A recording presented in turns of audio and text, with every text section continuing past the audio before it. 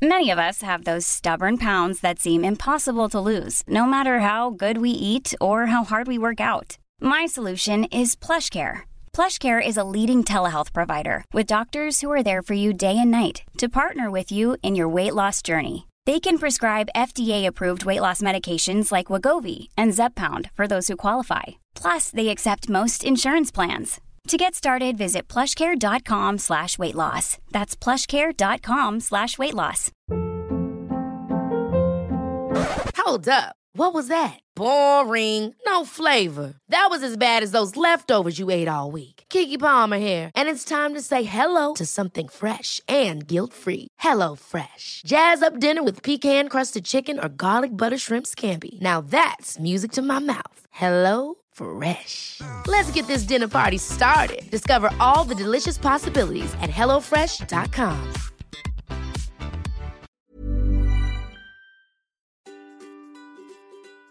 Hello and welcome to the Calmer You podcast. Thanks so much for listening today. This is your host, Chloe Brotheridge. I am a coach and a hypnotherapist, and I'm the author of The Anxiety Solution and Brave New Girl.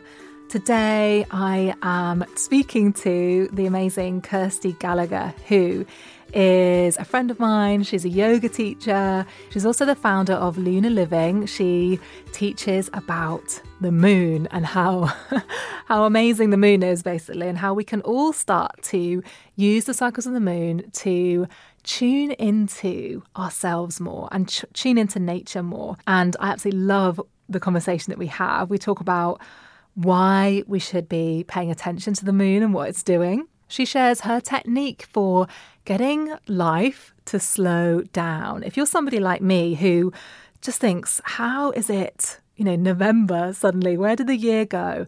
And you want to be more tuned in to life and actually get life to slow down so that you can appreciate and enjoy things more, you're going to love this episode. Kirsty also shares her life philosophies, and she shares really openly about something that she's been struggling with lately and the insights that she's gained from it. And I think this is something that so many people are going to relate to. And if you haven't already, I want to invite you to come on over to my website, calmeryou.com/free. And when you enter your details there, you can receive a free anxiety toolkit, which contains a hypnotherapy MP3, an affirmations MP3 made by myself, as well as worksheets. And I'll also keep you posted about the latest podcasts. So sign up for free at calmeryou.com/free. So let's get into the interview with Kirsty Gallagher. Welcome, Kirsty. Thanks so much for joining me. How are you? Thank you for having me. Really good, thank you. Really good. Amazing. Can you tell us what it is that you do and how you got to where you are today? I wear a few different hats at the moment. So I'm a yoga teacher. I've been teaching yoga for about 10 years. I teach nowadays mainly corporate and privates, just because I want to take yoga to the people that really need it the most. And so I teach for a lot of kind of law firms and corporate offices. And it's incredible. It's a joy to see the difference that 1 hour sort of makes to them. So yeah, I teach yoga kind of full time. And then I also run an online course about lunar living, so about how to work with the energies and the magic and sort of the ancient wisdom of the moon, which I'm sure we'll get around to talking about at some point. I love that. Yes, there's so many stressed people in workplaces. So many. That desperately need that. And it just seems like, workplaces are trying to squeeze more and more out of people and get them to work harder and harder. And there's so much uncertainty, with people's jobs. And I'll constantly talk to people that are experiencing restructuring or these long working hours, and just to have that, hour to... So important. I mean, a law firm I teach at around here, actually, I do 4 classes a week with them now. And it started as 1.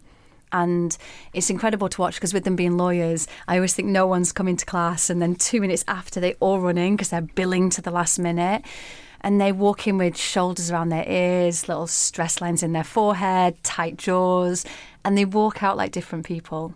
And I think it's so important that a lot more companies nowadays are taking wellness, well-being, whichever umbrella they put it under, so much more seriously. And the law firm I teach at, they've seen that billing hours improve on yoga days, which is just incredible. Oh my God. I know. That's amazing. I know. And I say that to them quite a lot, that 1 hour away from their desk will give them 3 or 4 hours more productivity than them staying there trying to keep going and going and going when your brain has already fused and you've gone into the loop and you don't know what's going on anymore. So it's a real gift to take yoga into those kind of places. That's such an important reminder for all of us, because I can get myself into this mode of thinking, right, I've got to get my head down. Yep. I'm not going to take a walk today. I'm not going to even go outside. I've not got time. I'm just going to answer emails. I haven't got time to look after myself. And actually, it is an investment in you being more productive, more effective. Absolutely. Yeah, and there's that saying, isn't there, that if you don't have time for yoga or meditation, that's the time when you really need it the most, in those moments where you are in such a tailspin, that by taking that time out. And what I really, really rate about the one law firm I teach in particular is that a lot of the people who come are the partners, the managing partner in particular comes. And I witnessed him once. Someone came to class and they were in the middle of a big issue in work and they were telling him about it. And he actually said to them, do yoga first. Do yoga first. And for a managing partner to be in a position to be able to offer that, I just thought was so incredibly special. It doesn't happen very often. And that, you know, junior person who got to do that class will probably have gone back and hopefully seen that problem in such a different way by taking that time to let everything settle, to restructure it, to get some new perspective, to get some new focus, and to go back. And I forgot to ever ask, but I really hope that it all resolved in a much different way to how it started from them taking that time. Absolutely. So hopefully more of that is going to be happening in workplaces very soon. I would love to see that happen, yes. How did you first get interested in the moon? Oh, well, so I used to work in marketing and PR, and as far as jobs went, it was a good job. I worked in travel, so it was an incredible industry to be in. But I suppose from a very, very young age, I'd always been, I don't know what word you use, a bit different. I remember my great-great-auntie did tarot cards and tea leaves, and I loved her as a child. And I remember getting one of the Parker's astrology books in my probably early teens, maybe younger, and reading all about my star sign. And so I've always had a little interest in that side of things. And then when I went to India in 2009 to do my teacher training, you don't practice on moon days. So on full and new moon days, there's no yoga. And so I spent most of my time in Mysore. To be in a place like Mysore with hundreds, thousands of people all practicing yoga, and you'd have these 2 days in a month when no one would practice. I love people. I love watching people, and I'm a very good judge of people. And so to watch people on those days, the whole energy of the place would differ. People's moods would differ. You'd notice that people would go through the same kind of issues, or that the same things would be coming up for the same people. And it was just a love affair that then began. And on moon days, it would be traditional to practice what's called Abhyanga, which is an oil massage. So you'd rub oil into your body, you'd lay and let it soak in for about 40 minutes. And so on those days, on the moon days, I would kind of lay with my Abhyanga, after having done the Abhyanga, and just tune into what the energy of that particular moon was. What did the energy feel like? What themes had people been going through? And most of all, what was stirring for me? What was coming up? What was it making me feel like? What life areas seemed to be under the spotlight? And it gave me a real check-in point of those 2 days of a month to set intentions, to check in with what was really going on beneath the surface, to decide which areas of my life needed some focus, to consciously choose the direction I was going to go forwards into with my thoughts, my desires, my feelings, what I wanted to create, how I was going to be in the world. And I've been in love ever since. Moon and I have been in a relationship now for 10 years. And it's only got better and better. Using those days as a marker point, I could tell you so many stories of incredible things that have happened from working with the energies of the moon rather than against them. And you see nowadays, I mean, there's so many more people talking about it now on social and different things, how people feel it. You know, people feel it, whether they choose to believe in it or not. I see it very clearly. And once I think people are aware of it, they get to tune into it even more too. That's so interesting. What's the reason, do you know, for taking it off yoga, for not doing yoga on those days? Is it like a day of rest or something? Well, the official line was that because of the energetic pull of the moon, so it's the moon most of us know that turns the tides, and so the gravitational pull of the moon is what pulls at the surfaces of the tides to move the water on the earth. And so it was said, the official line was that the gravitational pull energy-wise, I think more so for yogis because they tend to be quite tuned into their body and energy, on a new moon day when the energy is at its very lowest, there'd be a lot more injuries because people would be slow and lethargic and kind of drag themselves around their mats. And especially considering Mysore is a lot of Ashtanga-based practice, which is quite a fast practice. People are supposed to be sluggish, slow, tripping over themselves. A full moon day when you're at the energetic peak, when the energy is high, people will go too fast, too far, too deep, too much. So they found that injury rates were just much more on those 2 days. The unofficial line was that Pattabhi Jois wanted an extra day off. So I'm not too sure which one was the truth. But yeah, it's to do with the energetic pull of kind of the water, not just on the earth, but in our bodies as well, that affected our practice. Amazing. That's so interesting. Why do you think we should pay attention to the moon? Or why do you think people are definitely more interested in this? Absolutely. Aren't they? It's like, no one was talking about the moon 3 years ago. Now everyone's talking about it. Honestly, I honestly believe it's because we've made life linear. So we've made life extremely linear and we expect everything to be the same every single day. And we eat strawberries in December and we just expect things as they are moment by moment. And when life becomes linear, it passes us by. So many people I speak to now, and I've been terrifying people with this kind of thought for a few days and weeks now, but we're in the last 3 months now of this decade. And even for many people, I know, right? You have to sit with it for a moment while it sinks in. But even people are like, how is it October? How is it October already? And life passes us by so quickly. Working back with the moon gives us rhythm, it gives us flow, and it gives us conscious control over our lives. Because twice a month at least, we have that check-in point where we stop and we say, where am I headed? Am I going in the direction I want to go? If not, what do I need to change? What am I doing? What is happening around me versus just October? And so it just gives us back. I think people are seeking a different way of living, a different way of being, a rhyme and a reason. Working with the moon gives us answers to questions. It gives us an ability to tune into why we're feeling how we are emotionally and work with it rather than against it. And as I say, it mainly just gives us those real check-in points of focus where we get to come back to ourselves and stand still even for just a moment and say, wow, I wanted to go there, I ended up here. Okay, let's reroute, let's come back, let's start over. And that's where the magic is. That is a very motivating reason for me to want to pay more attention to the moon, because I am searching for ways to help life to slow down. Yes. And to tune in more to life, because and so many people say this, and how is it already October? Absolutely. How is it 2019? How am I 33 now? Yes. All these sorts of things, and we need these practices to help us to tune in and slow down and pay attention and live more in accordance with nature. Definitely. Yeah. Can you talk a bit more about that, like living in accordance with nature? Is that something that you talk about? Yeah, because I also honour this kind of the seasonal way of living. Again, we're very, very different in every season. And if we take those transition moments to pause and to just redirect our focus, life takes on so much more meaning when we're living in accordance with nature.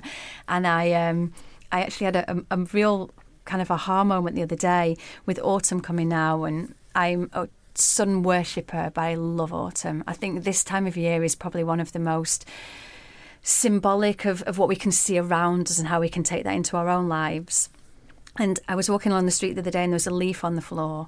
And just in full disclosure, I got down on the floor with this leaf and I was mesmerised. I was blown away by the perfection of this leaf, the colour, the shape, the little veins that went through it, just the pure perfection.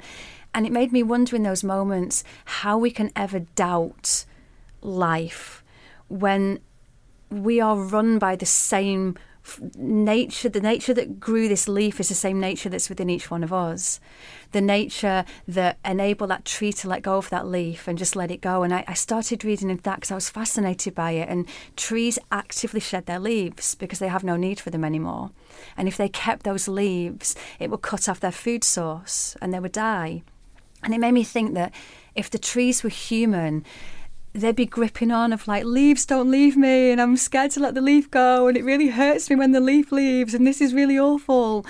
And how if we can just take inspiration from nature and instead just really take some time to be with what don't you need anymore?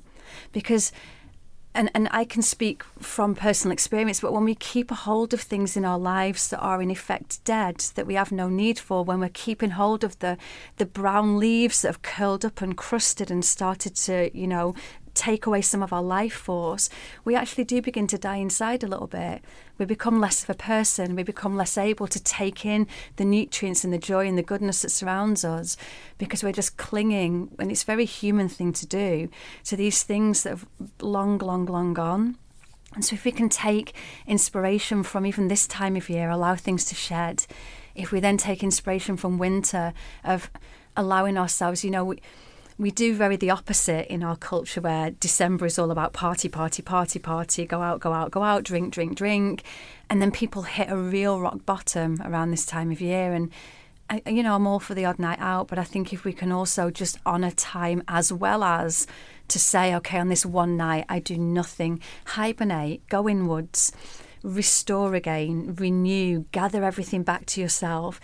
And then we're ready come spring, when the blossoms start to grow again, to want to, again, if we look at that, even as I'm saying it to you, it baffles me that we can't see and feel that in ourselves. As spring comes, we want to go out again. We want to start to move in the world again. Summer comes, we're at our height, we're at our best, we're at our peak.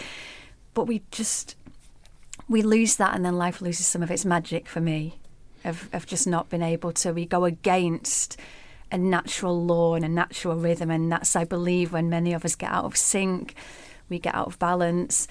I feel, and again, I'm not going to say all of, I know you're the expert on anxiety, but I think a lot of our lower level anxiety comes from just working against what's going on around us in life constantly. I totally agree. I think that's such an important message, that our disconnection from nature and kind of going against how we evolved to be, I think is the cause of some of our anxiety and depression. And how can we connect more with that and learn from nature and trust that we are part of nature too. Absolutely. We are part of nature too. We think we're separate as human beings, don't we? That we have mastery over nature. Yes. But we are nature.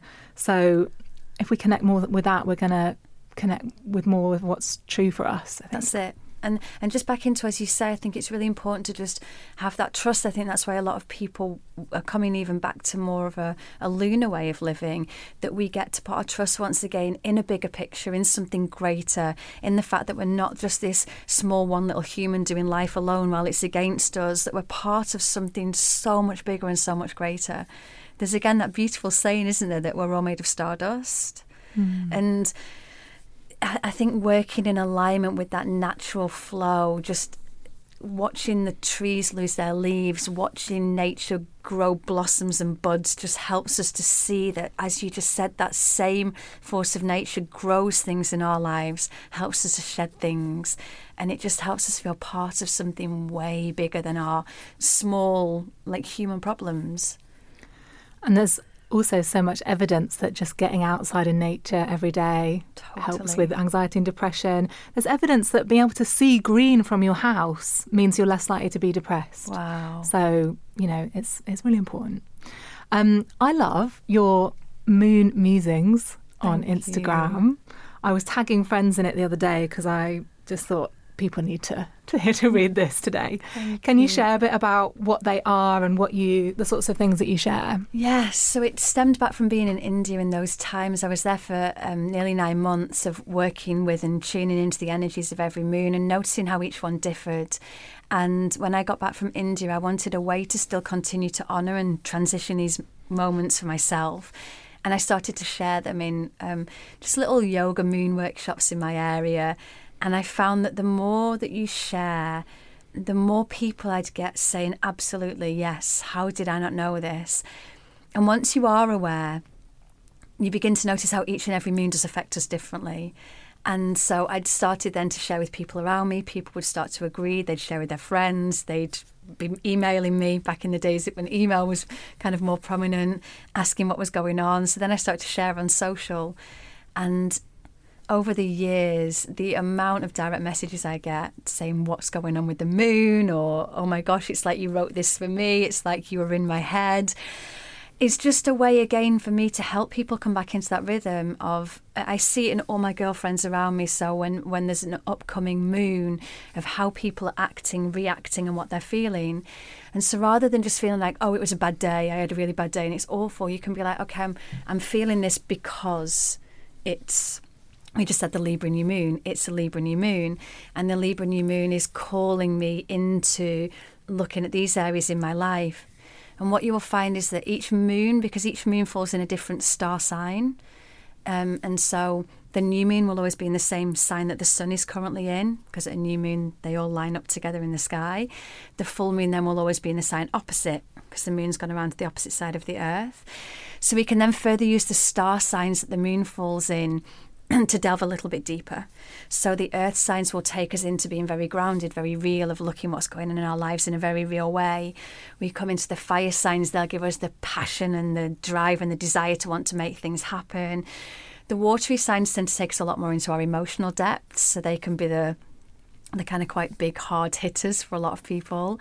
And then we get the air signs that take us into our dreams and into our mind and into planning. And so again, if we can work with each one of these full and new moons in the different sign, it means that we get to consciously just keep looking underneath the surface, because we're masters at the I'm fine. I actually read the other day that the biggest universal lie ever told is I'm fine. I'm fine. Yeah, I'm fine. I'm fine. Yeah. And the moon days and and again, it's to do with the energetic pull. So what the moon does is the energetic pull of the full and the new moon will just bring our emotions to the surface to help us to see what's hiding underneath the I'm fines and the I'm okay and the brave faces into, I'm feeling this. And then we have two choices. We can, of course, push it back down again to come back out in some other way, or we can just sit and hold a space for it and be like, okay, I may be feeling like this because that moon lady said it was a Libra new moon. And so how about, rather than run or hide or push, I sit with it and I just invite it in and I go like, okay, what's this showing me? What's this highlighting for me? What's this showing me?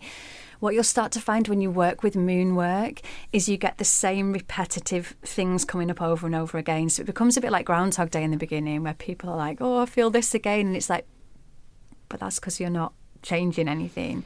And so it will normally signpost us very clearly to the areas of our life that aren't working, the areas that need some attention. And even sometimes it can be the self-sabotaging thoughts we have about ourselves, the limiting beliefs that we hold on to, the fears that prevent us from ever stepping into bigger dreams. And we get to just moon by moon very, very gently begin to peel back some of the layers to bring a little bit more of ourselves to the forefront. And just, I know I keep saying it, but it's that conscious control over our life of like, this is what stops me. And you can choose to let it continue stopping you for years to come. Or you can say, okay, let's use this moon magic a little bit and see if it's true and just see what I can do about this. So it sounds like it's an amazing way to have a tool to check in with yourself. Absolutely. You know, and to check in with, you know, the rhythms of Earth.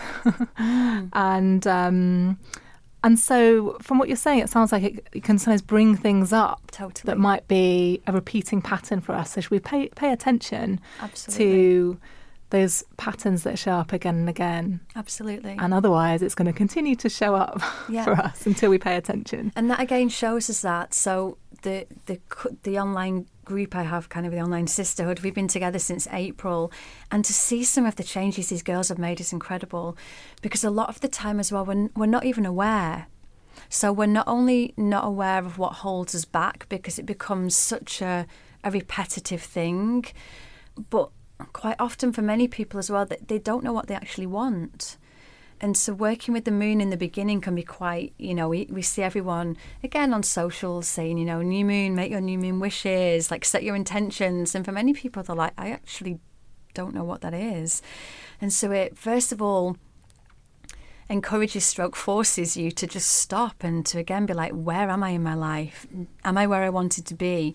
Is this what I want to be doing? And so in the beginning, it can be quite confronting. And as we know with anything confronting, we'd way rather go, okay, let's pretend it's not happening. Everything was easier before when I was like sleepwalking through my life and didn't know. But then, yes, absolutely, as you said, once we get going with it, you're like, oh, this again, until we get to stop and to change track, to try something different, to maybe even look at the same thing in a different way and notice how it changes. But we've become, I know we said it earlier, linear. Everything's just become same thing, same time, same day. Life's just not like that.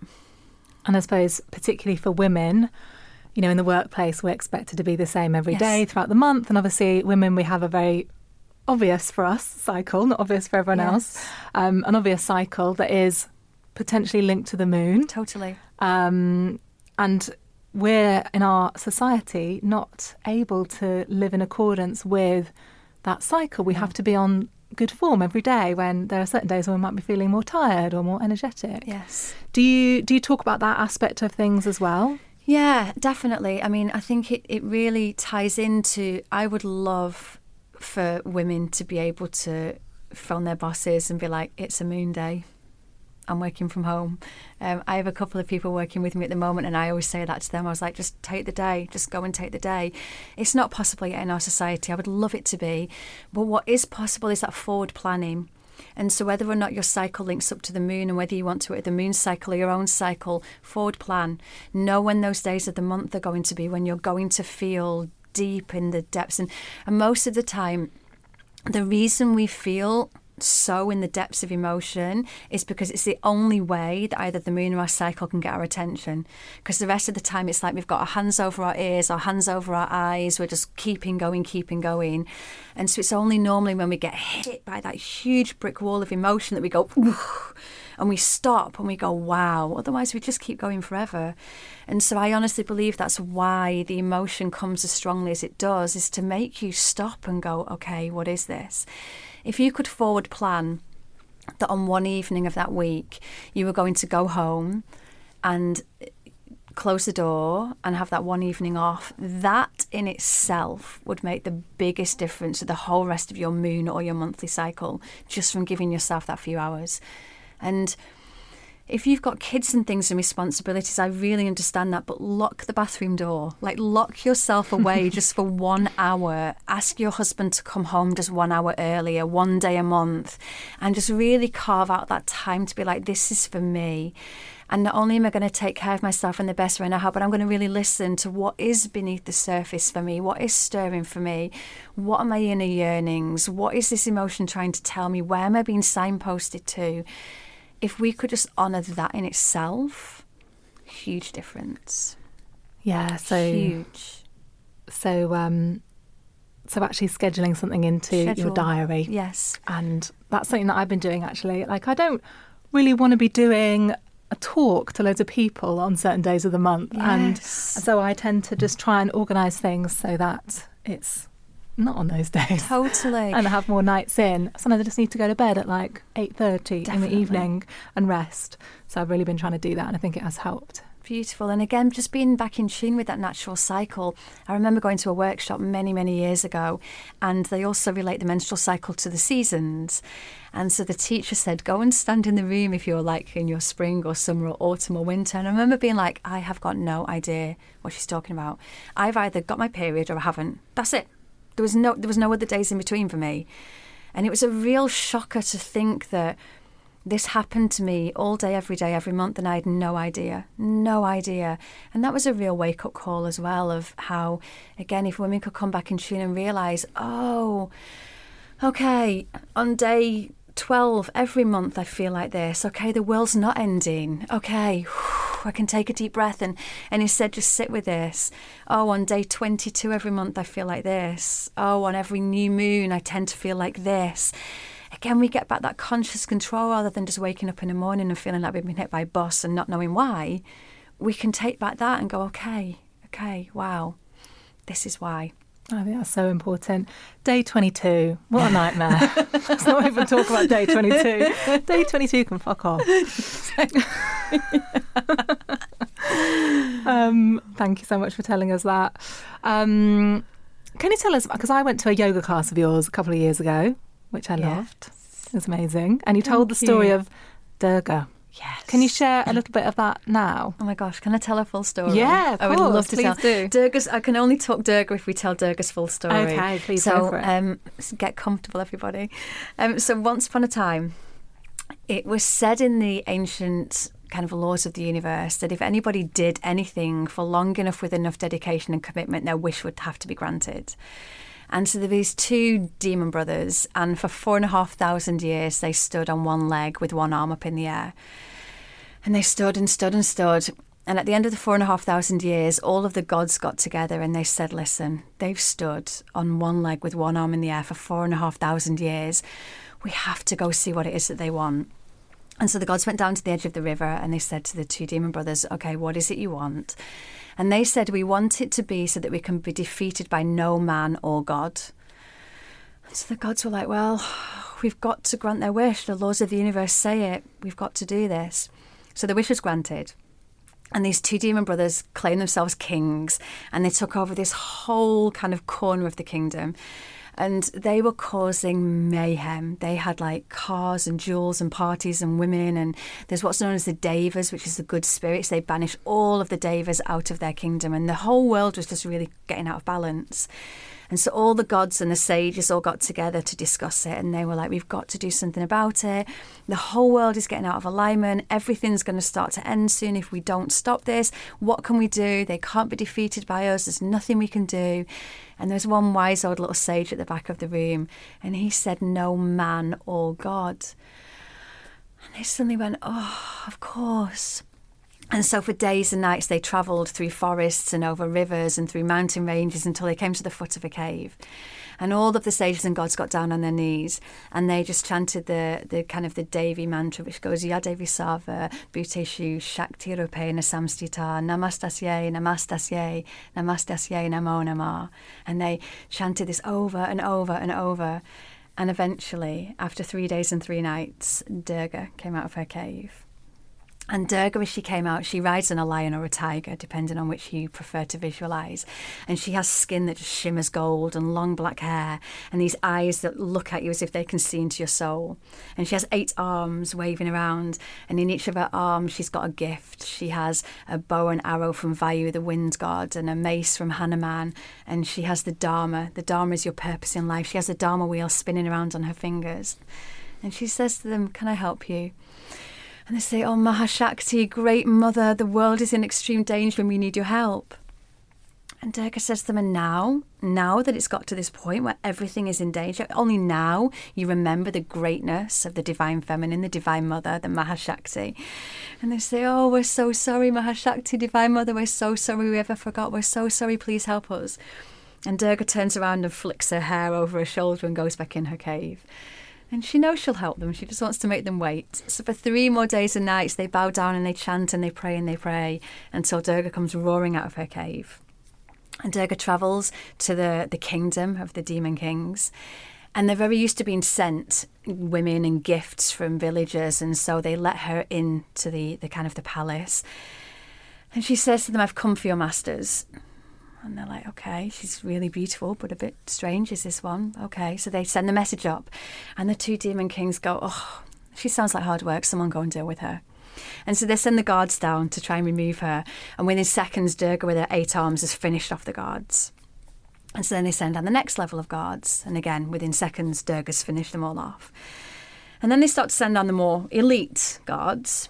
And again, within moments, Durga's finished them. And by now, the 2 demon kings are starting to get a little bit nervous and a little bit anxious. And they're like, okay, start to send down the very, very best we've got. Send down all of the demons and everyone we've got, send them down there. And so they all move down into the courtyard and stand opposite Durga. And Durga takes this almighty roar. And out of Durga's third eye comes all of the great goddess warriors that have ever been. There's kind of Chinnamasta and there's Kali. And there's all of these great warrioresses. And this big sort of battle begins. And the goddesses are winning the battle, apart from there's this one demon who every time a drop of his blood gets spilled, it produces a new one of him and a new one of him.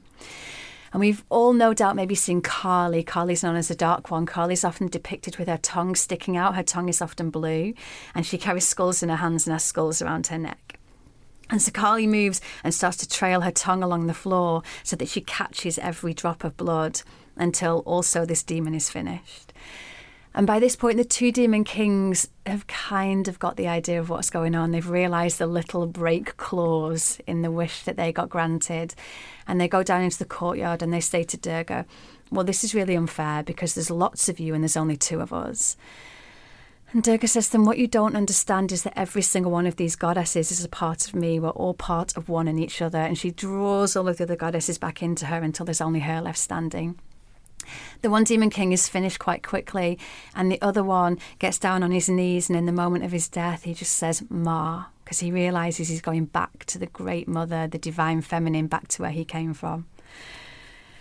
And I love Durga's story, because Durga's story to me, when I tell it, especially for us women, tells us that we do it often when we hide in our cave. We believe that we're not big enough to make a difference. We believe that we're only small and we're only us and who am I, and so we hide in our cave.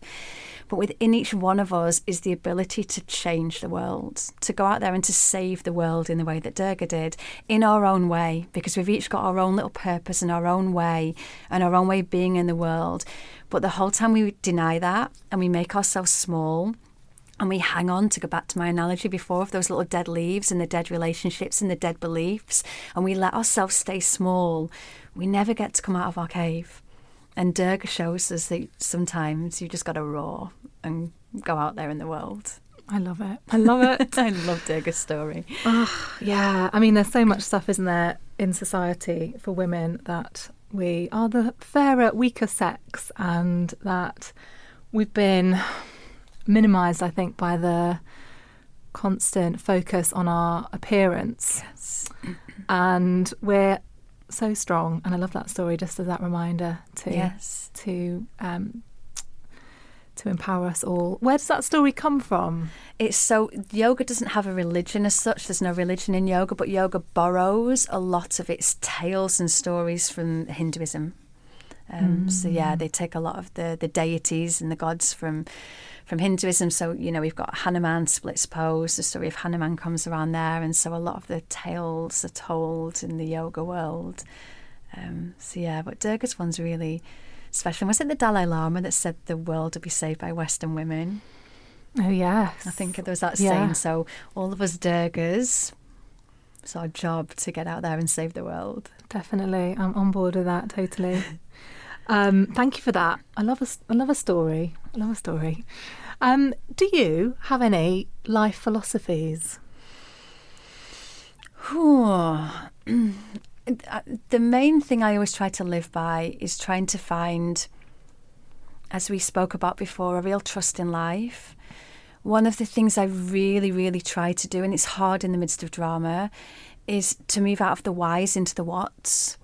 And so it's so easy for us to be like, why is this happening to me? Why does this always happen to me? Why do people always do this to me? And instead to move into the what. What's this showing me? What needs to change? What can I take from this? What can I do differently? And so I really try as much as I can to delve into that, of just holding that trust in life. I'm a massive believer. I have this really powerful belief that before we came down to earth, we decide on our own lives, and that we almost decide on what we're going to put in our own way to help us to grow. And so I always try and hold the belief that anything that happens to me, I kind of gave this to myself, and I wouldn't give myself anything that I knew I couldn't get through. And that always helps me through really dark times. Of again, it brings a bit of that Durga spirit back out, I suppose, of like, I chose this on some level. I gave this to myself because I knew I could get through it. And I knew that when I came out the other side, I would be different and stronger. So I try and take a lot of the challenges of life on in that kind of way of, what's this really showing me, and how can I become better from this? Yeah, it really reminds me of that saying that, this is happening for me, not to me. Exactly. And it's, I suppose, a more empowering way to think about it rather than getting into a mode of victimhood or something. I love definitely. That. What's the best advice that you've ever been given? Honestly, there are two ways to look at this. I think the best piece of advice I ever really heard in some ways, and it comes back to advice, is be careful who you listen to. Because so many people will give us advice, but that is based on their own experiences of what they're telling you about. And so I guess when you're in your kind of maybe, let's say, late teens, early 20s, you're having man problems, you go around and you tell all your girlfriends. You're going to tell anyone who'll listen all about what he's done and the problems, and they'll all give you their advice based on what they think you should do. So be careful who you listen to just really means you wouldn't take relationship advice from your eternally single friend. You wouldn't take money advice from someone who's broke. So if you're going to take advice, find someone who's doing what you really, really want to be doing and doing it well, and take their advice on that. And that's really always stuck with me. And then the second thing that I think really helped me was, again, around advice itself. Of course, there are times in life we need advice. In perhaps a business sense or a relationship sense, or just a little bit of guidance. But ultimately, you've got your own internal GPS in your heart and in your intuition. We know 9 times out of 10 what we need to be doing. We know when it's right to stay and right to go. We know. And I think the reason we tell people a lot of the times is to validate ourselves or to get permission to stay or go, because other people have said that we're able to. And I think as I've learned to listen to myself more and more, I've needed advice from people less and less, because all they're going to give me is their take on my situation based on their similar experience of what I'm going through, which isn't my experience.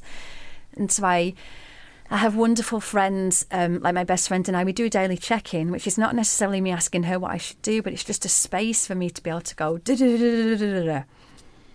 And then if I need advice, maybe she'll give it to me because she knows me well enough. But otherwise, we'll just listen to each other. And I think that's what we need as humans more, rather than advice. We just need people to listen, and people to maybe remind us how we always know, to empower us to make our own decisions a little bit more. So I think my advice on advice is to just not take as much advice. Yeah. I think that's so true, isn't it? If my partner tries to give me advice about something, I quite often resist it. Yes. I don't want to be given, I don't want to be told. No. I want to be listened to. Exactly. Thank you for sharing that. Is there anything that you're struggling with at the moment, and how are you dealing with it, or how are you overcoming it? I've got to say, at the moment, I'm in a really, really good place. However, that's only because about a year ago I went through a real struggle. And so I went through it was a really tough breakup about a year ago. And I think it was tough on so many different levels. On the first level, in that I'd moved to London to be with this person. And so everything about my whole life here was tied in there, that it wasn't just leaving him, it was leaving my home, the only home in London I ever knew. I don't have any family here.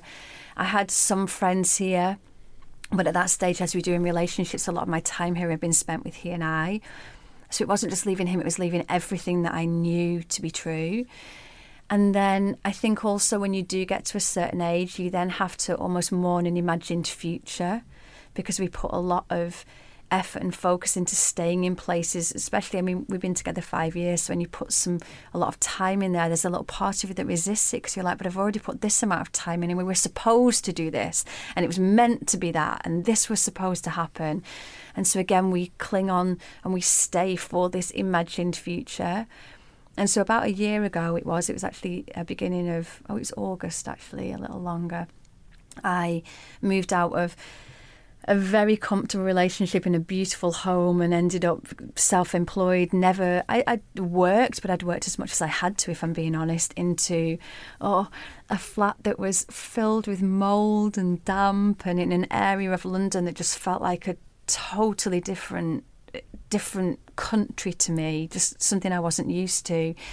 And I remember just being on the floor in pieces, just being like, because again, I had a lot of my friends live away and didn't have a real support network, and just being like, I don't know how I'm ever going to get through this. And we've all got the breakup story. And I remember in those moments, on the one hand, wanting to rush the process to get to the other side of when I was going to be okay again. But then on the other hand, really wanting to be in those moments so fully and completely, because I knew deep down on some level that process was going to change me and change everything, and it did. And in those few months of having to live in that place, you know, I mean, I got home one day from teaching yoga and there was literally water pouring down the walls and out of the ceiling. I was so sick the whole time I lived there because there was mold in the walls. It was just like bad, like dark times, you know. And I remember I'd people had been shavasana, I'd be crying, I'd hold it in the whole time in a class. And as soon as they all lay down and closed their eyes, I'd be like, oh. To anyone listening who came to my classes during that time, I probably cried when you were in your rest. But really trying to feel into what that was showing me. And then, you know, within 3 or 4 months, I trebled my income. I moved back to the place he and I had lived together, but in my own right, on my own. And since then, I mean, gosh, he's a wonderful man, nothing to him. But since then, I can fully speak with conviction with what I was saying before about how keeping on to things that are outdated, you die a little bit inside. I hadn't realised how small I'd become. I hadn't realised how scared I'd become of life. I hadn't realised how much magic I'd lost, you know, from being in a situation that I just wasn't meant to be in for so many years. And since then, I feel like I've found me again, but in so many more ways. It's been some of the most precious, transformative times of my life, in those dark moments on the bathroom floor with water pouring down them in tears, because I just, everything that's come since has been such a gift and such a joy. And it's come from me delving deep into my soul. And I used to have this little thing, I did it in India as well, where I'd find my own shoulder with skin and I'd put my cheek against my own shoulder and feel skin on skin. And I'd say to myself, you're okay. You've got me. Like, you're okay. And just feeling my skin on my own skin would make me feel like I was safe. And it taught me then just to take care of myself, to find me in a way now that I'll never lose myself again now. I know without doubt now that I'll never let myself get lost again. I'll never give away all my power to anyone else again. Life has so much more meaning and joy and happiness now. And also everything that I've created now is mine. I've done it. You know, it was the hardest yet most empowering time of my entire life. And I look back on those moments now and I'm so grateful for each and every one of those really dark times, because I look at what I've got now and I'm just like, wow, you know. So I'm in a good place after coming through, and I think we all do that. We want to rush the process. We want to just get back to feeling okay again, but we never learn that much when everything's just okay. We don't. We learn the most when our back is against the wall and when we're on our knees and we're digging around in the dirt, and that's when we really learn. And so again, if I'm going to leave anyone with advice, it would just be to try as much as you can to enjoy. Sounds a silly word, but to really be in those dark times, because they're where you're going to really learn the most about yourself, and you're going to find those hidden parts of you that you'll never want to lose again. Thank you so much for sharing that. That's really an inspiring message. Thank you. Amazing. So can you tell us about where people can find out more about you and what you do and your course and what the future brings? So KirstyGallagher.com is my website. On there you will find everything you need to know about Lunar Living. So Lunar Living is an online sisterhood whereby every month on the full and the new moon, I send out a full download of exactly what this moon is. So why you're feeling the way you're feeling, what life areas this moon is calling you into, what issues might be coming up for you and why, and what you can do to really work with rather than against this kind of magical ancient wisdom of the moon. And then we do an online moon circle once a month, and I do a recorded meditation for every full and new moon. And we have a Facebook group that's just magic, because all these women, you know, what I think helps most about Lunar Living, and that's why I share my moon musings online. So on Instagram you can find me, it's Kirsty_Gallagher_. But if you type in my name or Lunar Living, you should find me. It makes us realise we're not alone. Because I think each one of us, when you're in the midst of that awful breakup or life crisis or disliking your job or feeling lonely, we honestly think we're the only ones feeling like it. And as soon as I share my moon musings and people comment, oh my gosh, I feel just the same. Oh, me too. What again we've lost in this linear world is community, and especially for women, sisterhood. So back in the days, we would all have got our period together on the new moon, and we would have gone in the red tent and we'd have sat together And I'd have been like, hey, Chloe, how are you? Is there anything I can do for you? Are you all right? And you'd have gone, oh, actually, well. And you'd have maybe spoken to me and we'd have shared and we'd have perhaps brushed each other's hair and we'd have just felt good by being together in a community where we're like, oh, are we all feeling this? Oh, we all are. How can we hold each other? We've lost a lot of that. And so through Lunar Living, by even just on my Instagram posts of the amount of people that comment of how they're feeling the same, it really makes us feel like we're part of something greater. We're not on our own in how we're feeling the way we're feeling. There's a million other people out there feeling the same way as well. And I bring back communities is what I say. So yeah, Lunar Living you'll find either on my website or details from my Instagram. And then if you want to follow my Moon Musings, they're on Instagram, or I send out a Lunar Love Note, which is just a little bit of information about each moon direct to inboxes, so you don't have to search for it. So you can sign up for those on my website too. Amazing. Thank you so much for sharing everything you shared. Oh, my pleasure. And I will be putting some more classes and workshops and things out soon. I'm just trying to find a bit of space to forward plan, because as we keep saying, it's October already. How? So yeah, there'll be more coming. But if you sign up to my newsletter, I keep everyone up to date on things like that. But thank you so much for having me. Yeah, thank you. Love this conversation. Thank you. My pleasure. Thank you for having me. Thank you so much for listening. I really hope that you gained a lot from this episode. Come on over to Instagram and let me know, what are you taking from this episode? Find me at Chloe Brotheridge. And I would love it if you would leave me a review in the podcast app or in iTunes, subscribe to the podcast, leave me a rating. And is there someone in your life that would really benefit from this podcast? You can let them know by sharing this podcast. I'd be so grateful. So I'm just wishing you a wonderful week ahead, sending you loads of love. Hopefully you'll tune in again, and I'll see you soon. Ever catch yourself eating the same flavorless dinner 3 days in a row? Dreaming of something better? Well, HelloFresh is your guilt-free dream come true, baby. It's me, Keke Palmer. Let's wake up those taste buds with hot, juicy pecan-crusted chicken or garlic butter shrimp scampi. Hello Fresh. Stop dreaming of all the delicious possibilities and dig in at HelloFresh.com. Let's get this dinner party started.